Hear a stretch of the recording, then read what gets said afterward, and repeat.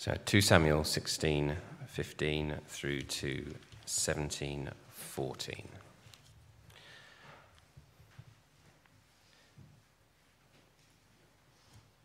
Meanwhile, Absalom and all the men of Israel came to Jerusalem, and Ahithophel was with him. Then Hushai the Archite, David's friend, went to Absalom and said to him, "Long live the king! Long live the king!" Absalom asked Hushai, "Is this the love you show your friend? Why didn't you go with your friend?" Hushai said to Absalom, "No, the one chosen by the Lord, by these people, and by all the men of Israel. His I will be, and I will remain with him. Furthermore, whom should I serve? Should I not serve the son, just as I serve your father? So I will serve you." Absalom said to Ahithophel, "Give us your advice. What should we do?" Ahithophel answered, "Lie with your father's concubines, whom he left to take care of the palace. Then all Israel will hear that you have made yourself an offense to your father's nostrils, and the hands of everyone with you will be strengthened." So they pitched a tent for Absalom on the roof, and he lay with his father's concubines in the sight of all Israel. Now in those days, the advice Ahithophel gave was like that of one who inquires of God. That was how both David and Absalom regarded all of Ahithophel's advice. Ahithophel said to Absalom, "I would choose 12,000 men and set out tonight in pursuit of David. I would attack him while he is weary and weak. I would strike him with terror, and then all the people with him will flee. I would strike down only the king and bring all the people back to you. Death of the man you seek will mean the return of all. All the people will be unharmed." This plan seemed good to Absalom and to all the elders of Israel. But Absalom said, Summon also Hushai the Archite, so that we can hear what he has to say." When Hushai came to him, Absalom said, "Ahithophel has given this advice. Should we do what he says? If not, give us your opinion." Hushai replied to Absalom, "The advice Ahithophel has given is not good at this time. You know your father and his men. They're fighters, and as fierce as a wild bear robbed of her cubs. Besides, your father's an experienced fighter. He will not spend the night with the troops. Even now he's hidden in a cave or some other place. If he should attack your troops first, whoever hears about it they'll say, 'There's been a slaughter among the troops who follow Absalom.'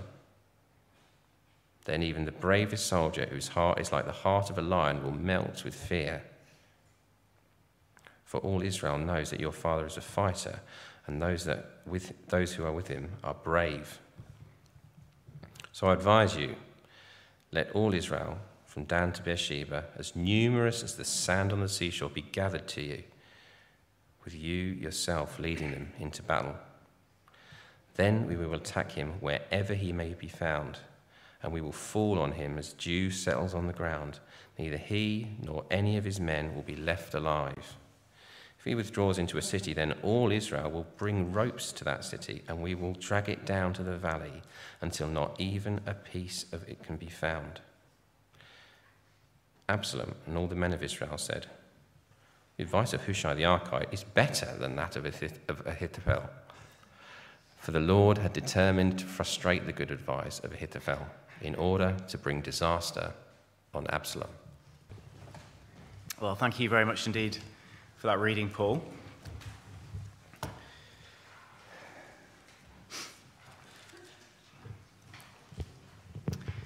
Well, one of the strange and uncomfortable realities that every Christian has to come to terms with is that Jesus Christ is both opposed and victorious at one and the same time. Jesus is both opposed and victorious at one and the same time. Jesus Christ and his rule over this world is brutally opposed by the enemies of God, both satanic enemies and human enemies. Looking ahead to Jesus, who is referred to here as the Lord's anointed one, listen to how the author of Psalm 2 puts it. You'll see this on the screen. Why, he says, do the nations conspire and the peoples plot in vain? The kings of the earth take their stand and the rulers gather together against the Lord and against his anointed one. Let us break their chains, they say, and throw off their fetters. Jesus is opposed. And of course, this is one reason that the Christian life can be so hard. If Jesus has enemies, then his friends have enemies, and those enemies can be terrifying. Opposition, persecution, unpopularity, scorn, humiliation, weakness, and fear will all be part of the experience of those who follow God's King in this world. Now, as I've said for a couple of weeks running now, I think if you're a Christian this morning, or if you're looking into Christian things, then I hope you know it's going to be hard. And if anybody told you otherwise, they were lying. And come and tell me after what they said, and I'll put you right. Christian life is going to be hard. But at the same time as opposed, Jesus is victorious.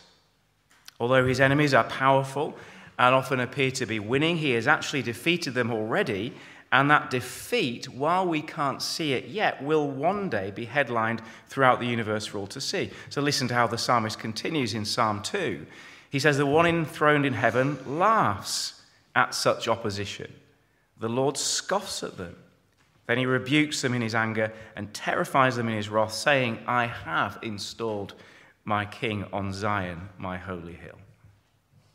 See, God is so certain that his opposed king will rule his world uncontested, that the human and satanic forces arranged against him, though they may seem powerful and terrifying, to God are actually a joke.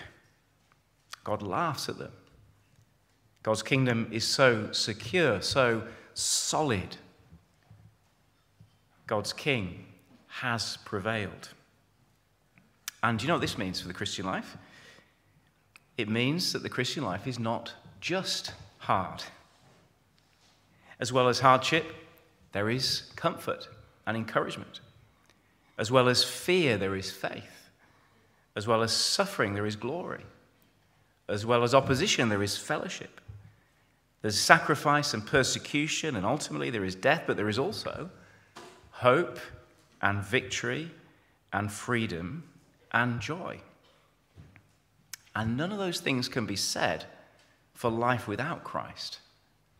In fact, as we'll see, life without Christ is also hard. So it's a no-brainer, isn't it, to become a Christian?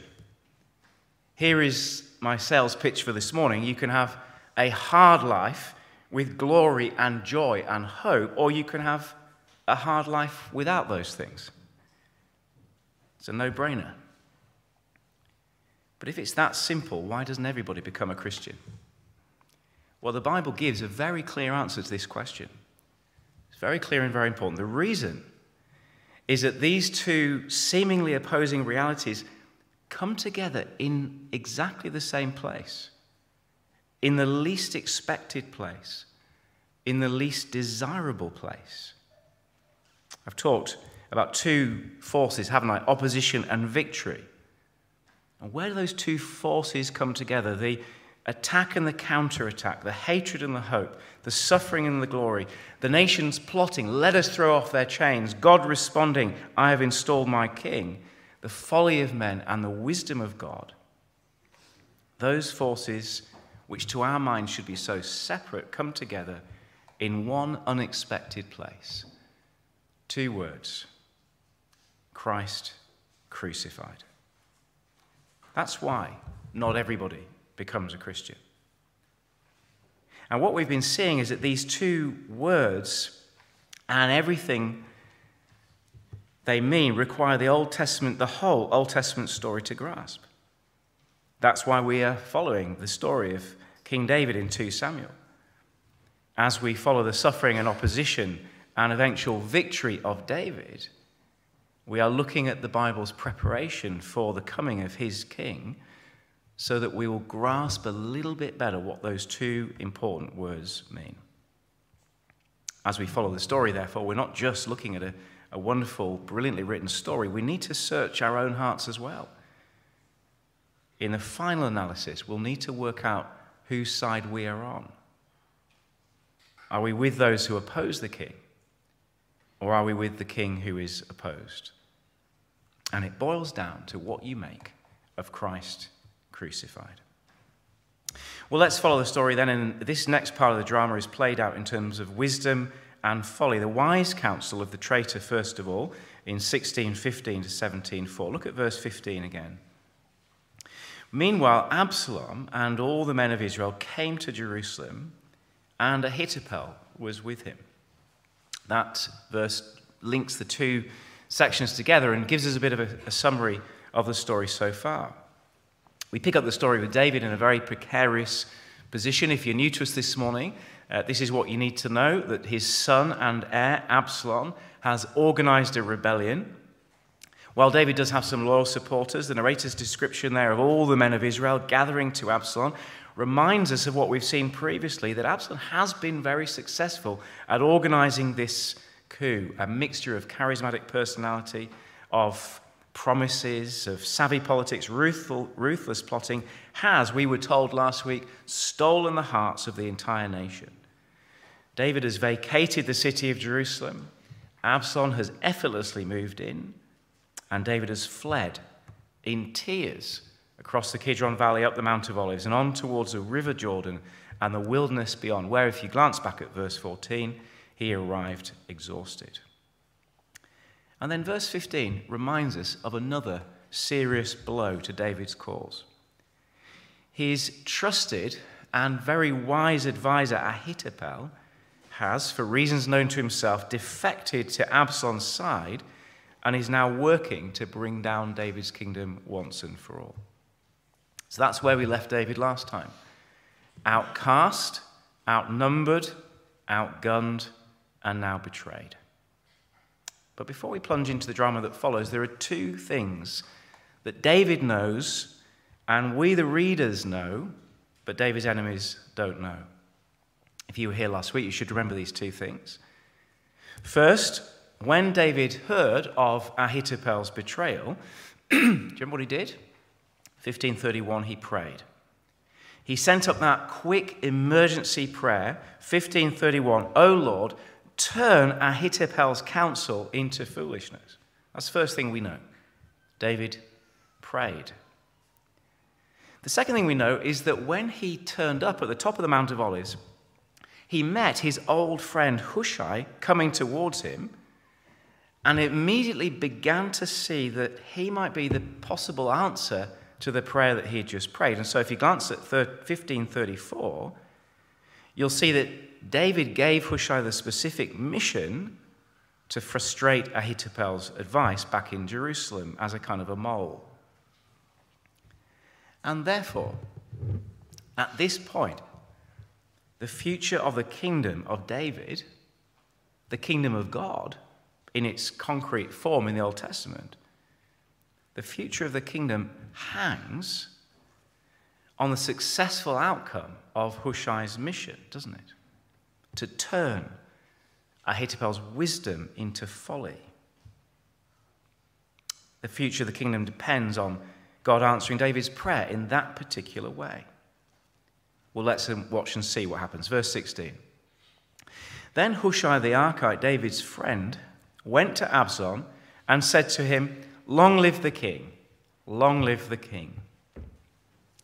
At one level, this appears to be a hearty statement of allegiance to Absalom. But which king is he referring to? Hushai knows there can only be one true king of God's kingdom. That's what 1 and 2 Samuel has all been about. Absalom, of course, true to his narcissistic character, takes the reference to himself and is surprised by Hushai's sudden defection. Verse 17, Absalom asked Hushai, "Is this the love you show your friend? Why didn't you go with your friend?"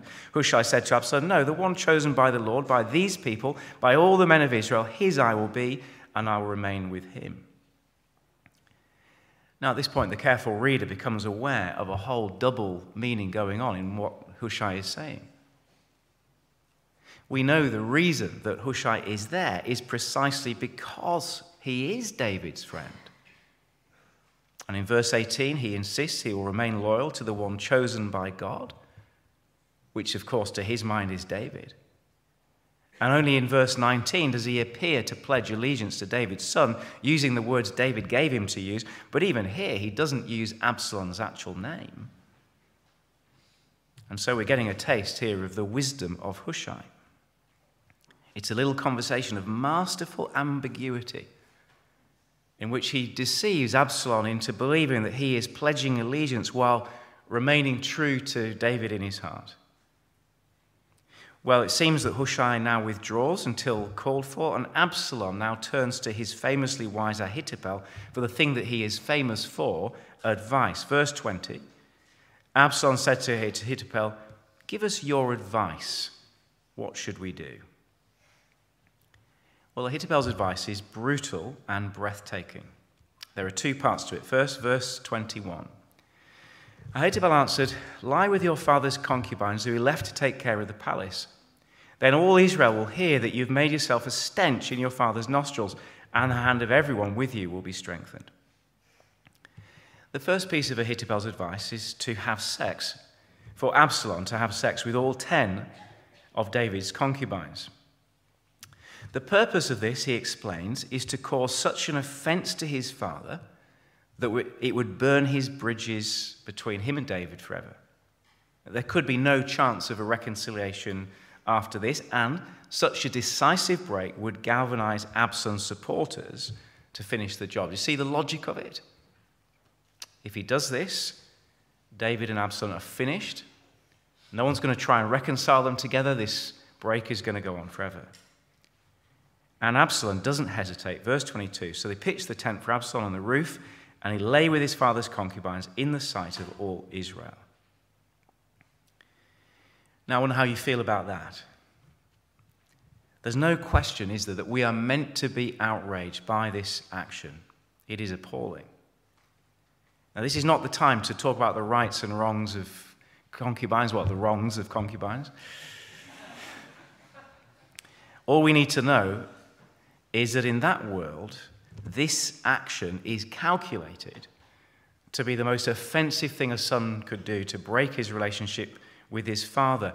One historian commentating on this says it would be like a kind of symbolic rape of David's kingship. So we are meant to be horrified by this advice.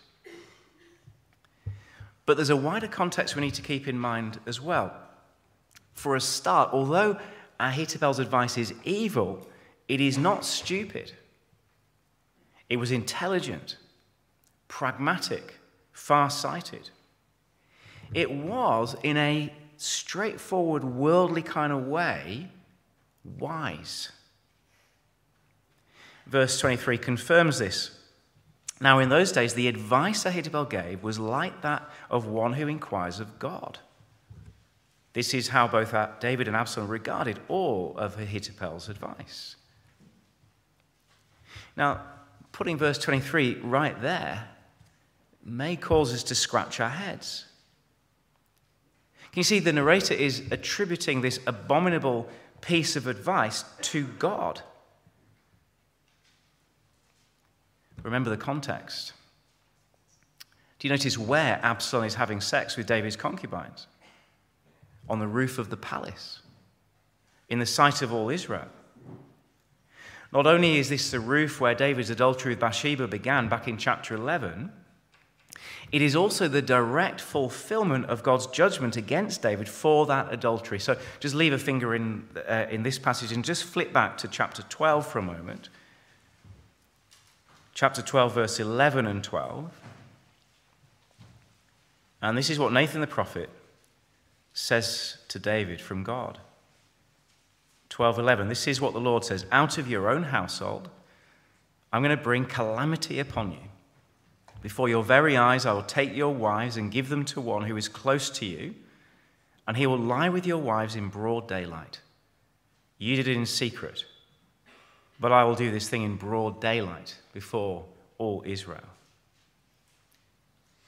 In other words, here again, a theme that we are seeing building up as we go through this section of the Bible, here again is the awesome sovereignty of God at work. Something that is meant to make us scratch our head, something that is meant to make our head hurt. Here is the importance of it. Can you see that the very advice, the devilish advice, the evil advice, the human advice, the very advice that is meant to overthrow David's kingdom by an abominable act of sin, is the very means that God will use to further his purposes and ultimately to destroy Absalom, as we'll see. So keep that in mind. Keep that in mind. The very moment the enemies of God believe they are removing God's chosen king is God's means of fulfilling his word. And so we're seeing again the extent, the greatness of the sovereignty of God. And we're seeing again, aren't we, how everything is leading us to Christ crucified. Not the obvious bits of the Old Testament only, but a tent full of concubines on the roof of a palace is leading us to Christ crucified. The worst God's enemies thought they could do to his king was the very thing God planned they would do to his king. What a God we have. They thought they were winning, but God is winning. Remember Psalm 2, the kings of the earth take their stand. Let's make him sleep with his father's concubines. That'll win. The kings of the earth take their stand. Verse 4 of Psalm 2, the one in heaven laughs. But come back to chapter 17 now and see the second part of Ahithophel's advice. The NIV, I think, gets the verbs slightly wrong here. I think it would better be to translate it, let me choose 12,000 men and set out tonight in pursuit of David. I will attack him while he is weary and weak. I will strike him with terror, and then all the people with him will flee. I will strike down only the king and bring all the people back to you. The death of the man you seek will mean the return of all. All the people will be unharmed. The second part of Absalom's plan is as brutal as the first, and it's equally wise. So just think about the brilliance of it. First, Ahithophel is offering himself to go into battle on Absalom's behalf, saving Absalom from personal risk. Second, he would gather a significant army of troops and set out immediately in pursuit of David. He knew that there wasn't a moment to lose. He proposes going tonight, while the king is weary and weak, before David can regroup and gather his strength. Thirdly, the attack will be a surgical strike, killing only David, bringing David's supporters over to Absalom's side with minimal bloodshed. It is actually a brilliant plan from a brilliant man. And verse 4, everybody agrees. This plan seemed good to Absalom and to all the elders of Israel. Just note that national unity in verse 4. The expression, all the elders of Israel, only occurs 3 times in the books of Samuel. When the nation demands a king in 1 Samuel 8, when the nation anoints David as king in 2 Samuel 5, and here, as the nation plots to destroy God's king. Again, echoes of Psalm 2, the rulers gather together. Here is Israel against her God. Here is humanity against God. And it's a brilliant plan. Everyone can see it would succeed. It's bound to succeed. So what could possibly go wrong? Well, in a word, God. Because remember the 2 pieces of information that we know, that the players in this drama don't know. 1, David has prayed to the Lord, turn Ahithophel's wisdom into foolishness, And 2, he has sent Hushai to do just that. Which means that what Absalom does next will prove to be the biggest mistake of his life, the foolish counsel of the friend, 7:5-14. Verse 5, but Absalom said, here is his big mistake. Summon also Hushai the Archite, so we can hear what he has to say. When Hushai came to him, Absalom said, Ahithophel has given this advice. Should we do what he says? If not, give your opinion. This is the turning point. If he'd followed Ahithophel's wise counsel, he would certainly have been successful. There was no way David could have survived that attack, that plan. But despite everyone agreeing that it was good, for some reason he decides to seek an alternative opinion. We can make a bit of a guess why, I think. After all, he didn't question the first piece of advice, did he? Sex with 10 concubines. Yes, Absalom can do that. That's right up his street. But Ahithophel's plan is a little bit less appealing for Absalom. Do you notice it doesn't sort of center around him? And so in comes Hushai, David's mole in the palace. Fortunately, he hears Ahithophel's proposal, and then he's asked what he thinks. And here is the moment when that prayer to the sovereign God, David's ingenuity, and Hushai's human wisdom all come together. He gets straight to the point. Verse 7, Hushai replied to Absalom, the advice Ahithophel has given is not good this time. And maybe you can imagine all the people around sort of taking a breath. This is bold, isn't it? This famously wise counselor, his advice was not good. And then Hushai follows this up with one of the most brilliant pieces of verbal manipulation you can find in the Bible.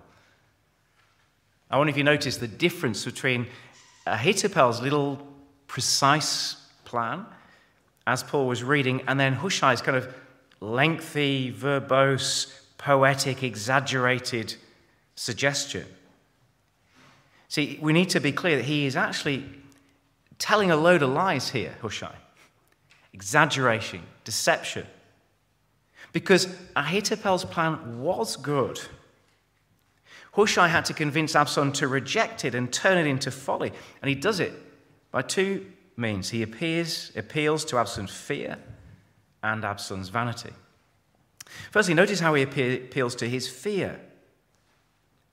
He paints this massive, exaggerated picture of David as this guerrilla fighter, fierce as a wild bear robbed of her cubs.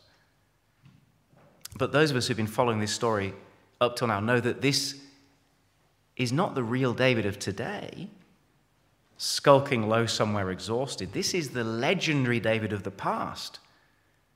The David of 1 Samuel, who did strike wild beasts to protect his father's flock. The David who struck down Goliath with a stone. The David women used to sing songs about. Hushai is saying, no, your plan is much too cautious. Absalom, you need to think bigger, much bigger. David is this great warrior, and you're going to need a great army to attack him. And so verse 12, then we will attack him wherever he may be found. We'll fall on him as dew settles on the ground. Neither he nor his men will be left alive.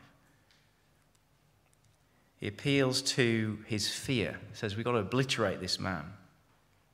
But he also appeals to Absalom's vanity.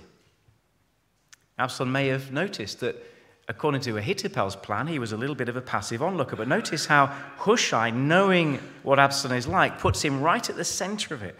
Verse 11, I advise you, let all Israel from Dan to Beersheba, as numerous as the sand of the seashore, be gathered to you, with you yourself leading them into battle. There's the plan that is going to appeal to Absalom. And notice that mention of sand, little reference to the promise of God to Abraham, as if subtly claiming that this is Israel's destiny. And so Hushai uses this very clever mixture of deception and manipulation and exaggeration to play on both Absalom's fear and his vanity. And again, just as with concubines, there's a moral, ethical question that we might want to ask at some point about the rightness and wrongness of lying and falsehood to further the purposes of God, but we haven't got time for that now. The point is that his plan is ridiculous. It's foolish. It's over the top. It's the kind of thing worthy of President Putin. It's grandiose. It's foolish. It'll never work. All it will do is give David the time to escape. But now look at verse 14. Absalom and all the men of Israel said, "The advice of Hushai the Archite is better than that of Ahithophel." For the Lord had determined to frustrate the good advice of Ahithophel in order to bring disaster on Absalom. In the midst of all the words flying around in this contest between these two counselors, the narrator now reveals what is really going on. The second part of verse 14 is the most important thing that anyone has yet said, isn't it? It may be one of the most important lines in the whole of 2 Samuel. It falls structurally in the kind of the dead center of chapters 15 to 20 that we're studying this term. And it gives us the explanation for the whole story. Now we can see what is going on. God is at work behind the scenes. And that is especially important to keep in mind as we turn now to the last section, the hidden wisdom of God in 15 to 29. As we read this final section, we need to remember that we, the readers, have been given a secret, haven't we, in the second half of verse 14. For the Lord had determined to frustrate the good advice of Ahithophel in order to bring disaster on Absalom. This is a rare and very significant aside that we are given. We now know that God is going to answer David's prayer and use Hushai's advice to bring ruin on Absalom and to save the kingdom. And so verse 14b does something unusual. It's like when you watch a Poirot or a Miss Marple or something like that. This is the line you get at the end, but we've skipped to the end. We've forward wound. We're being given the end from the beginning. That line pulls back the curtain on what is normally the secret plan of God, so that we actually get the privilege of watching the action that follows with the ending already revealed, with God's purpose already revealed. The other players in the drama don't know this. Even David doesn't know this. Even Hushai doesn't yet know for sure whether his advice will be carried out. And so with that in mind, verse 15, Hushai told Zadok and Abiathar the priest, Ahithophel has advised Absalom and the elders of Israel to do such and such, but I have told them to do so and so. Now send a message immediately and tell David, do not spend the night at the fords in the desert. Cross over without fail, or the king and all the people with him will be swallowed up. Hushai leaves. He goes straight to get in touch with the priests, who you may remember are part of David's little spy network in the city. And his one objective now is to get a warning to David out in the desert so he can escape across the Jordan before Absalom has organized his attack. It's all about buying David time. And David's friends now move into action in a well-organized plan. But notice the tension increases as we read. Verse 17. Jonathan and Ahimaaz were staying at En-Rogel. A servant girl was to go and inform them, and they were to go and tell King David, for they could not risk being seen entering the city. But a young man saw them and told Absalom. So the two of them left quickly and went to the house of a man in Bahurim. He had a well in his courtyard, and they climbed down into it. His wife took a covering and spread it out over the opening of the well and scattered grain over it. No one knew anything about it. When Absalom's men came to the woman at the house, they asked, "Where are Ahimaaz and Jonathan?" The woman answered them, "They crossed over the brook." The men searched but found no one, so they returned to Jerusalem. The plan is to pass on the message to the spies via a servant girl who would look pretty inconspicuous, collecting water from the well. But the narrator deliberately raises the tension for us by not telling us whether the message has reached them before their cover is blown and they have to hide down the well. So we are watching the plan go wrong. We notice, as in another moment in Old Testament history, a woman lied to protect some spies from the enemies of God. And we are watching all this. But at the same time, we know what is happening. We know that God is going to bring victory to David and destroy Absalom. We know that because we were told it in verse 14. And so the question we should be asking is why? Why does the narrator do this? Why does he give us all this quite lengthy description? Why doesn't he just cut to the chase and tell us what happened? Because Old Testament narrative is never wasteful of words. Well, I've thought about this week, and if I can put it like this, if this doesn't sound too odd, I think he's kind of giving us a theological treat. He's giving us a theological treat. See, normally we don't get to see God's purposes ahead like this, do we? Normally we don't get to view life in this way, where we see the tension, but we know the outcome. Normally we just see the tension, and we have to pray and hope and work. And this is why so many Christians make the mistake of living as if God is only being God when he is doing the obviously extraordinary, when he's doing the big miracles, the God moments, as people sometimes call them. But here we're giving this little privilege, this rare treat of seeing the tension, of seeing the battle, but knowing how God is working out the details through the ordinary goings-on of life, through human words and actions and decisions. In other words, we're being shown something here that is completely normal, that is completely ordinary, that is always happening. But we're not normally told what God is doing. Proverbs 21:1, the king's heart is in the hand of the Lord. He directs it like a watercourse wherever he pleases. Proverbs 16, the dice is cast into the lap, but every decision is from the Lord. Well, now look at the outcome, verse 21. After the men had gone, the two climbed out of the well and went to inform King David. They said to him, "Set out and cross the river at once. Ahithophel has advised such and such against you." So David and all the people with him set out and crossed the Jordan. By daybreak, no one was left who had not crossed the Jordan. David is safe. His prayer has been answered. The kingdom is safe. But before we finish, the chapter closes by giving us two hints of how all this is going to end in the future. First, suddenly we are told in a matter-of-fact report of the suicide of Ahithophel, verse 23. When Ahithophel saw that his advice had not been followed, he saddled his donkey and set out for his house in his hometown. He put his house in order and then hanged himself. So he died and was buried in his father's tomb. There are only 4 suicides recorded in the Bible. One of these is Ahithophel's, one of these is Judas Iscariot, who also betrayed Jesus and also hung himself in a very similar way. What does this tragic episode tell us? Well, it's a reminder of the self-destructive folly of setting oneself up in opposition to God's king.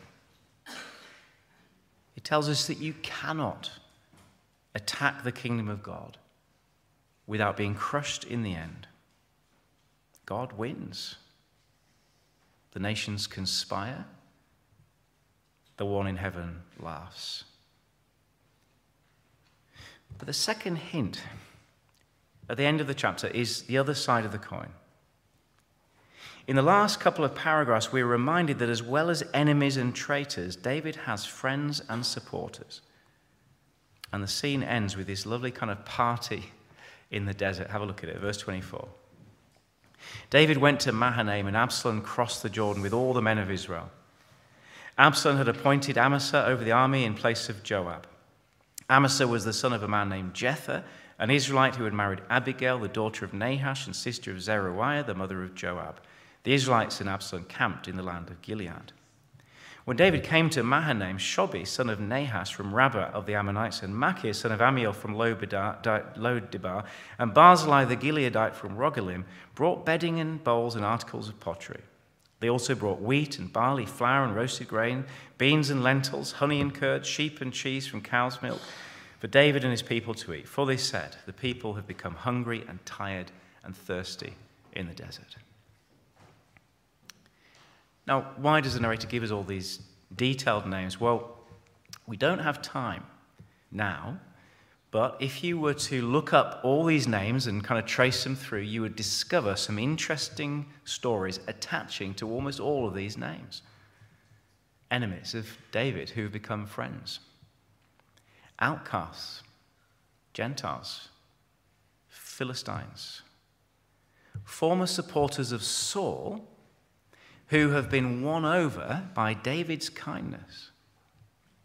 A motley collection of rabble, the lowest of society, the outcasts of Israel, like those people who gathered to David in the cave back in 1 Samuel, you may remember.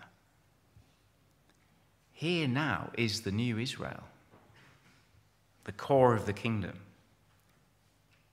As Jesus will say, the meek will inherit the earth.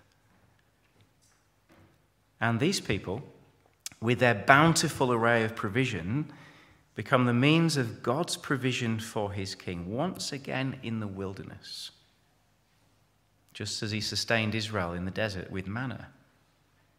Just as at one point the psalmist says, you spread a feast in the desert.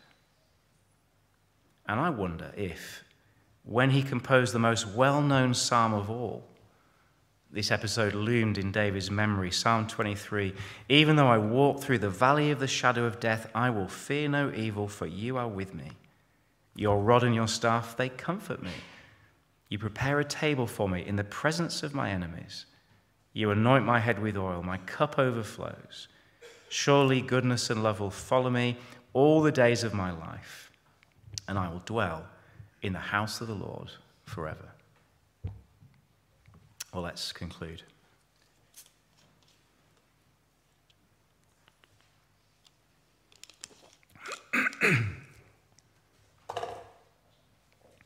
What do we learn from this complicated, fascinating, brilliantly told story? What is it we're going to take away?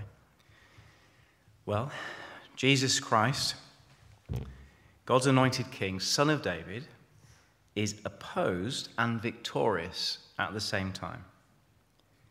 And this is what gives the Christian life its strange, bittersweet tension.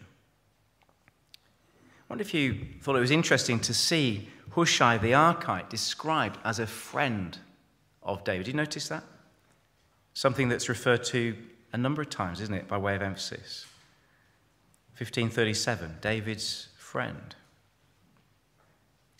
And God's king has friends as well as enemies. And if that's the case, how much more significant and precious to hear Jesus in exactly the same place as he followed David's footsteps across the Kidron Valley and up the Mount of Olives in John 18, call his disciples his friends, for whom he will lay down his life. But if you're a friend of Jesus, you're a friend of someone who is opposed and victorious at the same time. And this means that life is going to be lived in a permanent tension. On the one hand, being a friend of Jesus is terrifying because his enemies are your enemies. Can you imagine how terrifying it would have been to have been Hushai in that palace in Jerusalem? No wonder so many people who profess faith in Christ fall away, because they did not realize how hard it would be. Or they're cowed and seduced by the apparent power of those who oppose God's king. On the other hand, you know how the story ends. You know how God laughs at those who set themselves up against his anointed. You know he wins. So however bad it gets, nothing will convince you to defect to the other side, will it? no matter how hard it is right now to be Jesus' friend, you know there is no other option but to stay with him, because he will prevail. Furthermore, I think this passage causes us to consider, as something we don't often do, just how hard and hopeless and actually miserable it is to be an enemy of Jesus, to be on the wrong side of history, like Ahithophel and Judas, to back what you thought was wisdom only to find it is folly, to have chosen the Absaloms of the world as your king and to have to live with that choice forever, to have the God of the universe laugh at your pretensions and your pride. It's a miserable life to be an enemy of Jesus, even now, let alone the future. The way of the unfaithful is hard, Proverbs 13:15. The way of the unfaithful is hard. Or as Jesus says to the persecuting Saul in Acts 26, it is hard for you to kick against the goads. Which is why I said it's a no-brainer, isn't it, to be a Christian? A hard life with joy and glory and hope, or a hard life without those things. There's my sale pitch. They should pay me to do this, shouldn't they? They do pay me. So if the sales pitch is so clear, why doesn't everybody become a Christian? Because it's only on the cross that the two forces come together. Unless we see them there, we will always come down on one side or the other. We will always make one of two mistakes: of thinking that having Christ means having an easy, victorious life now, or of thinking that rejecting Christ means we have beaten God. But neither are right, are they? Judas, Ahithophel's New Testament counterpart, proves this. Ahithophel himself proves this. Psalm 2 proves this. Most of all, the cross of Christ proves this. And therefore, if you want to see the sovereign grace at work in the secret and hidden way, a way that looks as weak and foolish as you could imagine, but is in fact the only solid place to stand in this world when you're surrounded by enemies, you need to look at the cross of Christ. For as Paul says in 1 Corinthians 1:18, for the message of the cross is foolishness to those who are perishing, but to us who are being saved, it is the power of God. Let's pray.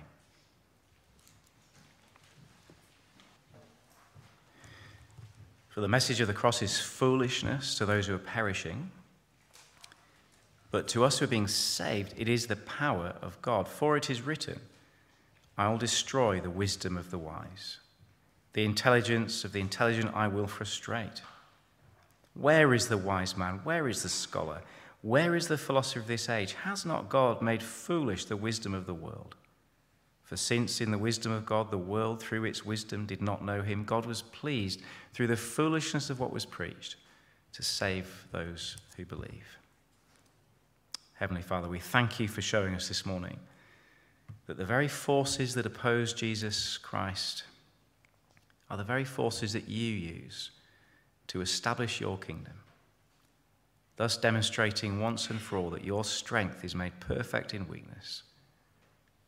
Thank you that you have hidden behind the cross your goodness, your glory, and our hope, so that we will not make the fatal mistake of thinking that those things are found in any other place, in the power and wisdom of the world, or in our own resources. And we thank you that the books of 1 and 2 Samuel are teaching us to see this cross of Christ and to put our hope in it, to live boldly in the joy and freedom of knowing Christ crucified. We ask these things in Jesus' name. Amen.